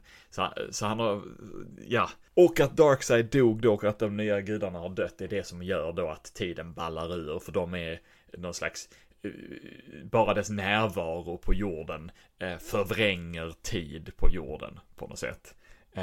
Det är ganska rörigt och just den aspekten går inte riktigt ihop med Kirby's New Gods, vad jag förstår det som. Men ja. Jag vet inte. Nej, vi hoppar på sista numret, tycker jag. Okej, det sista numret öppnar med att vi får se Superman från Earth 23 för första gången. Det är alltså Calvin Elvis som även är känd som President Superman, för på den här jorden så är ju Superman även president, och det låter sjukt stressigt. Anledningen till att vi får se den här ståelsen, det är att The Question och Captain Marvel är ute på men det är ett klassiskt rekryteringsuppdrag. Vi har ju sett sådana otaliga gånger. De ska hämta de bästa stålmännen i multiversumet. Den riktiga stålmannen däremot får vi se hålla i den döda Batmans kropp, och han ser riktigt arg ut. Jag tycker Stålmannen har en väldigt stirrande blick när han håller i Batman. Jag vet inte om man borde tipsa Palmeutredningen om det. Men han konfronterar Darkseid, men Darkseids slavarmé lyckas övermanna Stålmannen. Darkseid skjuter den här kulan som ska skjutas bakåt i tiden för att döda Orion. Men då kommer flasharna farandes med Black Racer efter sig. Och Black Razor ser Darkseid och bara, där är Darkseid, jag plockar upp hans själ. Och Stålis reflekterar över att genom att Darkseid då avlossade kulan så kunde den därför hittas och Batman kunde få den och sedan avlossas av Batman mot honom, vilket gör att det i praktiken blir som ett självmord. Men jag vet inte. Men död det är det inte riktigt ännu, för hans kontroll håller i sig och plötsligt dyker Libras armé upp med en mind-controllad Wonder Woman. Men hjältar och skurkar har bestämt sig för att göra gemensam sak, så vi får bland annat se Stålis och Luthor slå tillbaka mot Libras armé. De har tagit tillbaka kontrollen över The Society. De vinner striden, Wonder Woman blir sig själv igen och då kan hon använda sitt lasso of truth på Darkseid och bryta hans kontroll över alla. Men det är inte över för det, för världen och tid och rum och sånt håller ju på att rasa samman efter detta. Deras enda hopp, det är att bygga en maskin, den maskin som Stålis fick se en glimt av i förra numret när han var i framtiden, The Miracle Machine som den kallas. Så utifrån Stålis minne så bygger de den här maskinen. Tanken är att den ska kunna ge användaren en enda önskning. Men kommer ni ihåg den här monitorn som såg ut att ha lite ondskefulla planer för sig? Ja, han från nummer 1 som vi inte har sett sedan dess. Ja, jag tror det är han som kommer in i ekvationen nu. Mandrak. Han har hittat på något skoj i någon sidoserie, antar jag. Så han kommer in och förstör planerna och det blir en stor strid typ. Superman lyckas önska sin önskan, och han önskar något jävligt diffust om att ett happy ending önskar han sig. Och det slår in, för sen dyker alla alternativa Stålmän upp och hjälper till i striden. Mandraken besegras, monitorerna försvinner i och med den här önskningen, förutom Nix som blir en vanlig pojke igen. Multiversumet återskapas. I slutet får vi se Antro under stenåldern som är gammal och dör, och bredvid honom så ser vi Batman som nu verkar vara fast i dåtiden. Om man undrar vad hände egentligen, men Jönsson, du kanske har ett bättre grepp om det här än jag. Det kan man undra om jag har. Utanför president Supermans kontor så får vi se Freddes gamla favoritbakgrundskaraktär från Crisis on Infinite Earths nummer 12, mannen med skylten där det står The End is Nigh. Han är till och med lite lik. Ska det vara samma? Är det din tolkning? Det är min tolkning. Det händer jättemycket, och det händer liksom det är så svårt att ta in. Vi säger så här, alltså Mandrak som dyker upp, den här skurken, är alltså skurken i 2-nummers miniserien Superman Beyond 3D. Så det är han som Stålis sticker iväg och slåss med tillsammans med en massa parallella alternativa stålmän. Och så besegras han, men så antyds det då att den här monitorn från första numret av Final Crisis då antar hans form. Okay. Alltså det är en hel del av plotten som liksom inte finns i Final Crisis. Som jag minns när jag läste det, bara så här, var tusan kom det här från? Så nu har jag ju läst på komvux, så nu förstår jag. Men det ja, det är bra. Och där är mycket så här liksom, det är röra. Jag ska ärligt säga, jag är inte 100 på exakt var vi är. Är vi klara med sista numret nu? Ja. Ja, det Jo, därför att jag läser, min samlingsvolym som jag läser ur har en massa, har klämt in en massa andra serier i den. Så det är svårt att hitta exakt vad det är vi är. Ja, det är gött att se att Wonder Woman får binda Darkseid. Alltså Wonder Woman får göra någonting. Alltid gött att se när hon är aktiv. Annars brukar hon ju liksom vara ganska åsidosatt. Men det jag tycker nästan allra bäst om i det här numret är att Luthor hjälper Stålis.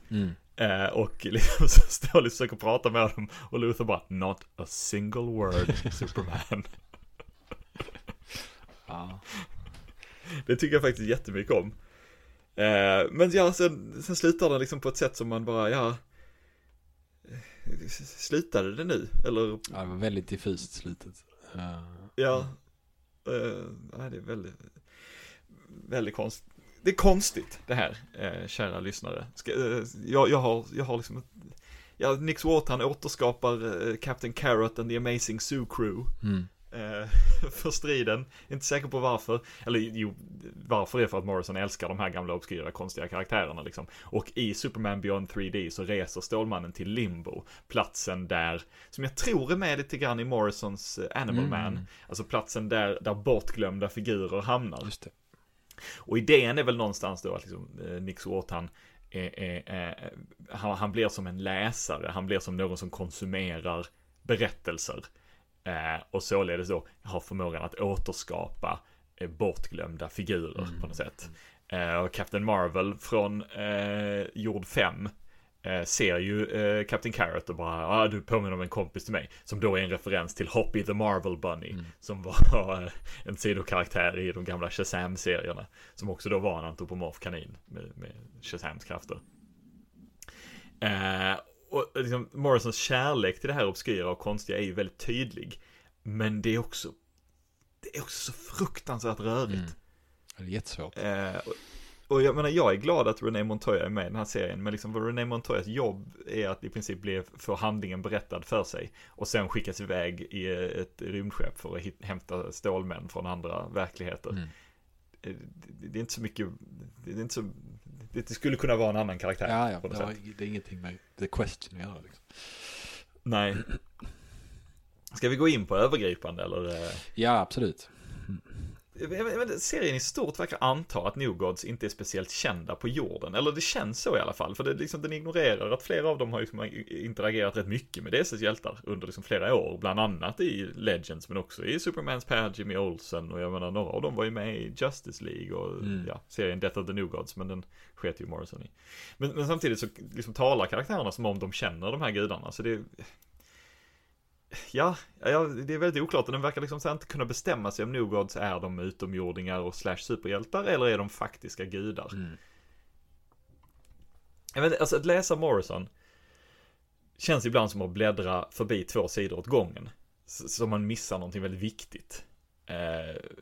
Liksom, Morrison verkar ha en egen bild av hur DC:s universum och kontinuitet ser ut och verkar liksom inte liksom bry sig om det andra. Samtidigt då som han vältrar sig i gammal obskyr kontinuitet och tycker att allt ska vara kanon. Och det kan när Morrison blir som mest Morrison vara riktigt jobbigt att läsa. Håller med. Ja, och det verkar vara någon sån här poäng, liksom underliggande poäng om att liksom kontakt mellan parallella jordar är i sig destruktivt.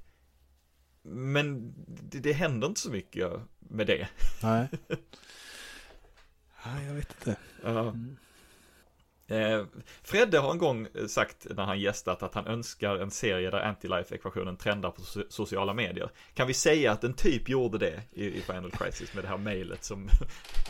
På tal om det så är jag väldigt nyfiken på vad du tycker om stänga av internet-grejer. Jag vet inte riktigt. Jag funderar mest på liksom... Menar de att det skulle finnas någon sån kill switch som man ibland pratar om att länder skulle kunna ha för att stänga av sitt internet, och att Oracle av någon anledning skulle ha tillgång till den. Det kanske hon har, som säkert en världens bästa hackare, antar jag att hon är. Men eller var det liksom bara i rummet där, stäng av här så vi klarar oss i alla fall. Och det kanske var det. Och men ja, det är väldigt svårt koncept det här med att ett mail kan orsaka den här skadan. Men det får man bara tänka bort, tänker jag. Så har det funkat innan med anti-life-ekvationen, antar jag. Ska jag ta lite mina tankar också kanske? Eller är du klar? Ja, men gör det. Nej, för jag känner så här, det är en hög tröskel för mig att läsa och förstå det här. Det är så otroligt många karaktärer och referenser, och jag behöver liksom nästan ha DC-wiki uppe bredvid mig när jag läser för liksom inte missa för mycket. Och det här är ju min subjektiva upplevelse, och det går ju säkert att argumentera för att liksom Crisis och Infinite Crisis skulle kunna uppfattas på samma sätt beroende på liksom vilken bakgrundskunskap man har. Men för mig var detta för mycket och för svårt. Och speciellt första gången jag läste den. Och det gick lite bättre nu när vi läste om den. Jag hade ju lite mer koll på Newgard än tidigare och liksom lite så här jävlar anamma liksom. Men det var ingen avslappnad läsning. Men jag uppskattade det lite mer nu än första gången. Och jag känner kanske att jag liksom har varit lite orättvist i hur mycket jag tyckt illa om den här serien sen jag läste den första gången. Så jag säger inte att jag tycker om den nu, men det finns liksom aspekter i den som ändå är bra, bara för att man något kräver mycket bakgrundskunskap så behöver det ju inte vara dåligt. Det kanske bara inte är för mig det här. Men det här känns som man har satt ribban alldeles för högt. Jag känner mig dum ibland när jag läser den, för jag hänger inte med, jag fattar inte, jag förstår inte vilka alla karaktärer är. Och det är klart det späs väl på av att jag läste bara nummerna nu och inte de här tie-in-serierna som där det händer saker också. Men nej, jag känner som att jag är inte tillräckligt välbevandrad i DC för att förtjäna att läsa den här serien. Så det är känslan jag får. Liksom, så. För vissa kan jag tänka mig att detta är rena drömmen att läsa. Om man liksom känner att man plockar allting här och går med i Morrisons tankegång och så. Men för mig funkar det inte riktigt alls, tyvärr. Men du ska inte behöva känna att du ska förtjäna att läsa en serie. Någonstans måste ju serien släppa in dig också. Ja, det kan jag tycka. Jag menar, och inte så. Jag läste hela Seven Soldiers-sviten inför det här. Nu har jag inte läst All-Star Superman, men den ska tydligen vara jättebra. Och jag läste alla tie-ins, för min samlingsvolym som sagt är alla tie-ins med. Och det hjälper inte jättemycket. Nej. Det jag fick ut av att läsa alla tie-ins var att Superman Beyond 3D, som är en konstigare historia, är mycket bättre än Final Crisis. Ja. Och det är väldigt frustrerande liksom att alla de här eller en handfull av vissa av de här tie-ins är superviktiga för storyn. Och så, det är ju inte schysst. Liksom, det är ju ett redaktionellt beslut. Kanske önskade sig Morrison 12 nummer och fick bara 7. Och DC gick med på att släppa vissa delar i tie-ins. Jag vet inte. Det kanske är en debatt som de hade. Men slutprodukten är ju väldigt så här. Ja, men som du säger att den släpper inte in. Du måste förtjäna att läsa. Det tycker jag är en hög med skitsnack. Det är gött att kunna referera till andra serier, definitivt. Men om det är det enda du gör, då är det ju liksom inte en bra serie. Nej. Då är det ju bara Morrison som sitter liksom och klottrar ner idéer liksom. Ja. Jag tycker mycket om Grant Morrison, det gör jag. Men jag frustreras av Final Crisis. Där är en del riktigt fina karaktärsporträtt. Men det är liksom, mycket av det som händer är liksom inte underbyggt, varken i serien eller i andra serier. Seven Soldiers är precis likadan. Det är väldigt svårt att liksom fatta exakt vad det är som händer många gånger liksom. För det är det liksom, man ska dels ha läst Morrisons tidigare grejer, man ska dels ha läst väldigt mycket om Morrisons de gamla Silver Age-grejerna som Morrison tycker väldigt mycket om. Men dels ska du fylla i själv. Och ja, det är väl kanske bra att en serie inte håller i handen hela tiden och förklarar allting hela tiden. Men det är också liksom så här, det är latmans serie på något sätt att säga, nej, jag vet inte vad som händer här. Du får fylla i själv vad som händer här. liksom. Berättandet blir lidande på något sätt. Ja, och det finns ju de som menar på att detta är en extremt liksom djup och intressant kommentar på just berättandet och på hur vi berättar berättelser för varandra. Att Monitors på något sätt skulle vara någon slags att de är individuella och att de har liksom komplotter och ränkor mot varandra är för att de på något sätt imiterar hur människor är i historier, i fiktion liksom. Och det är just därför denna Monitor liksom pratar med publiken Shakespeare-style liksom. Och så. Och ja, jag kan se det. Jag tycker inte det är presenterat särskilt väl. Jag tycker inte det släpper in. Jag tycker inte det, framförallt inte är så intressant. Det hade kunnat vara intressant. Det hade kunnat vara fruktansvärt intressant. Men det är inte det. Nej. Hur många anti-life-pilar skjuter du på den här serien då? Ja, men jag landar ändå i en 2, tror jag. Två sådana pilar. Jag tycker den är delvis snyggt tecknad på många ställen också. Och där är ändå bitar funkar. Så jag tycker den funkar bättre i början än den gör i slutet. Sådär. Jag tycker den förvirrar mer ju längre det går. Men 2 i alla fall. Vad säger du? Ja, jag vet inte, jag blev mer och mer frustrerad på den här serien när vi läser den. Jag var på 2:an, jag funderar på om jag ska gå ner till en 1 faktiskt. I ren frustration. Gör det. Ja, den får en 1 från mig. En anti-life peel rätt mellan ögonen för den här serien. Ja. Okej, för då ni som lyssnar, det är säkert någon lyssnare här som tycker om Final Crisis och som tycker att vi har jättefel, så då får ni jättegärna skriva det på Instagram eller Twitter, så att vi får jättegärna. Vi berättar för oss hur dumma vi är som inte förstod hur bra den är. Ja, men all ironi åsido, jag är jättenyfiken på att veta vad folk ser i den som jag inte kan se. För det finns ju det finns ju många som tycker om den här serien, så det är ingen konstig åsikt att ha. Men det är slut för idag. Vi kommer att spela in det sista avsnittet här strax om 2 veckor. Och då är det slut på The Season of Crisis.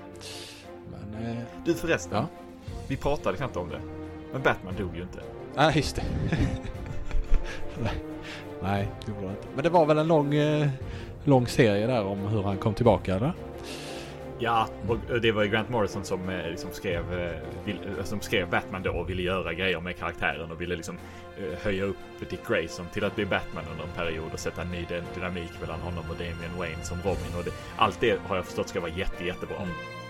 Men det är roligt att de liksom gjorde en stor grej av att de dödar Batman, och till och med i själva serien får vi reda på att Batman inte är död. Nej, precis. Inte minst för att Darkseids Omega Sanction just inte behöver vara någonting som dödar det. Nej. Så att Sonny Sumer drabbas ju av den när han skickades tillbaka i tiden, och det är det som då har hänt med Batman. Så, nu har vi nämnt det. Det känns sjukt att vi glömde att nämna det eller prata om det, men det... Ja, man såg att han levde där i slutet. All right. Men vi ses. Samma läderlappstid, samma läderlappsfeed. Samma läderlappstid då långt tillbaka i tiden som Batman. Just det. Kalivalik. Hej då! Hej då!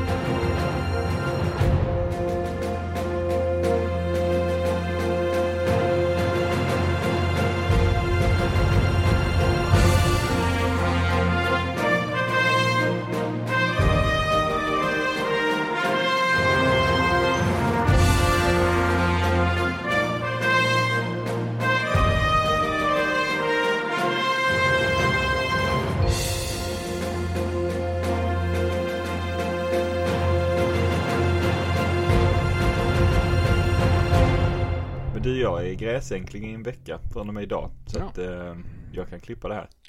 Nice. Då ska jag hosta riktigt mycket. Nej! Vad bjöd jag in till? Nej.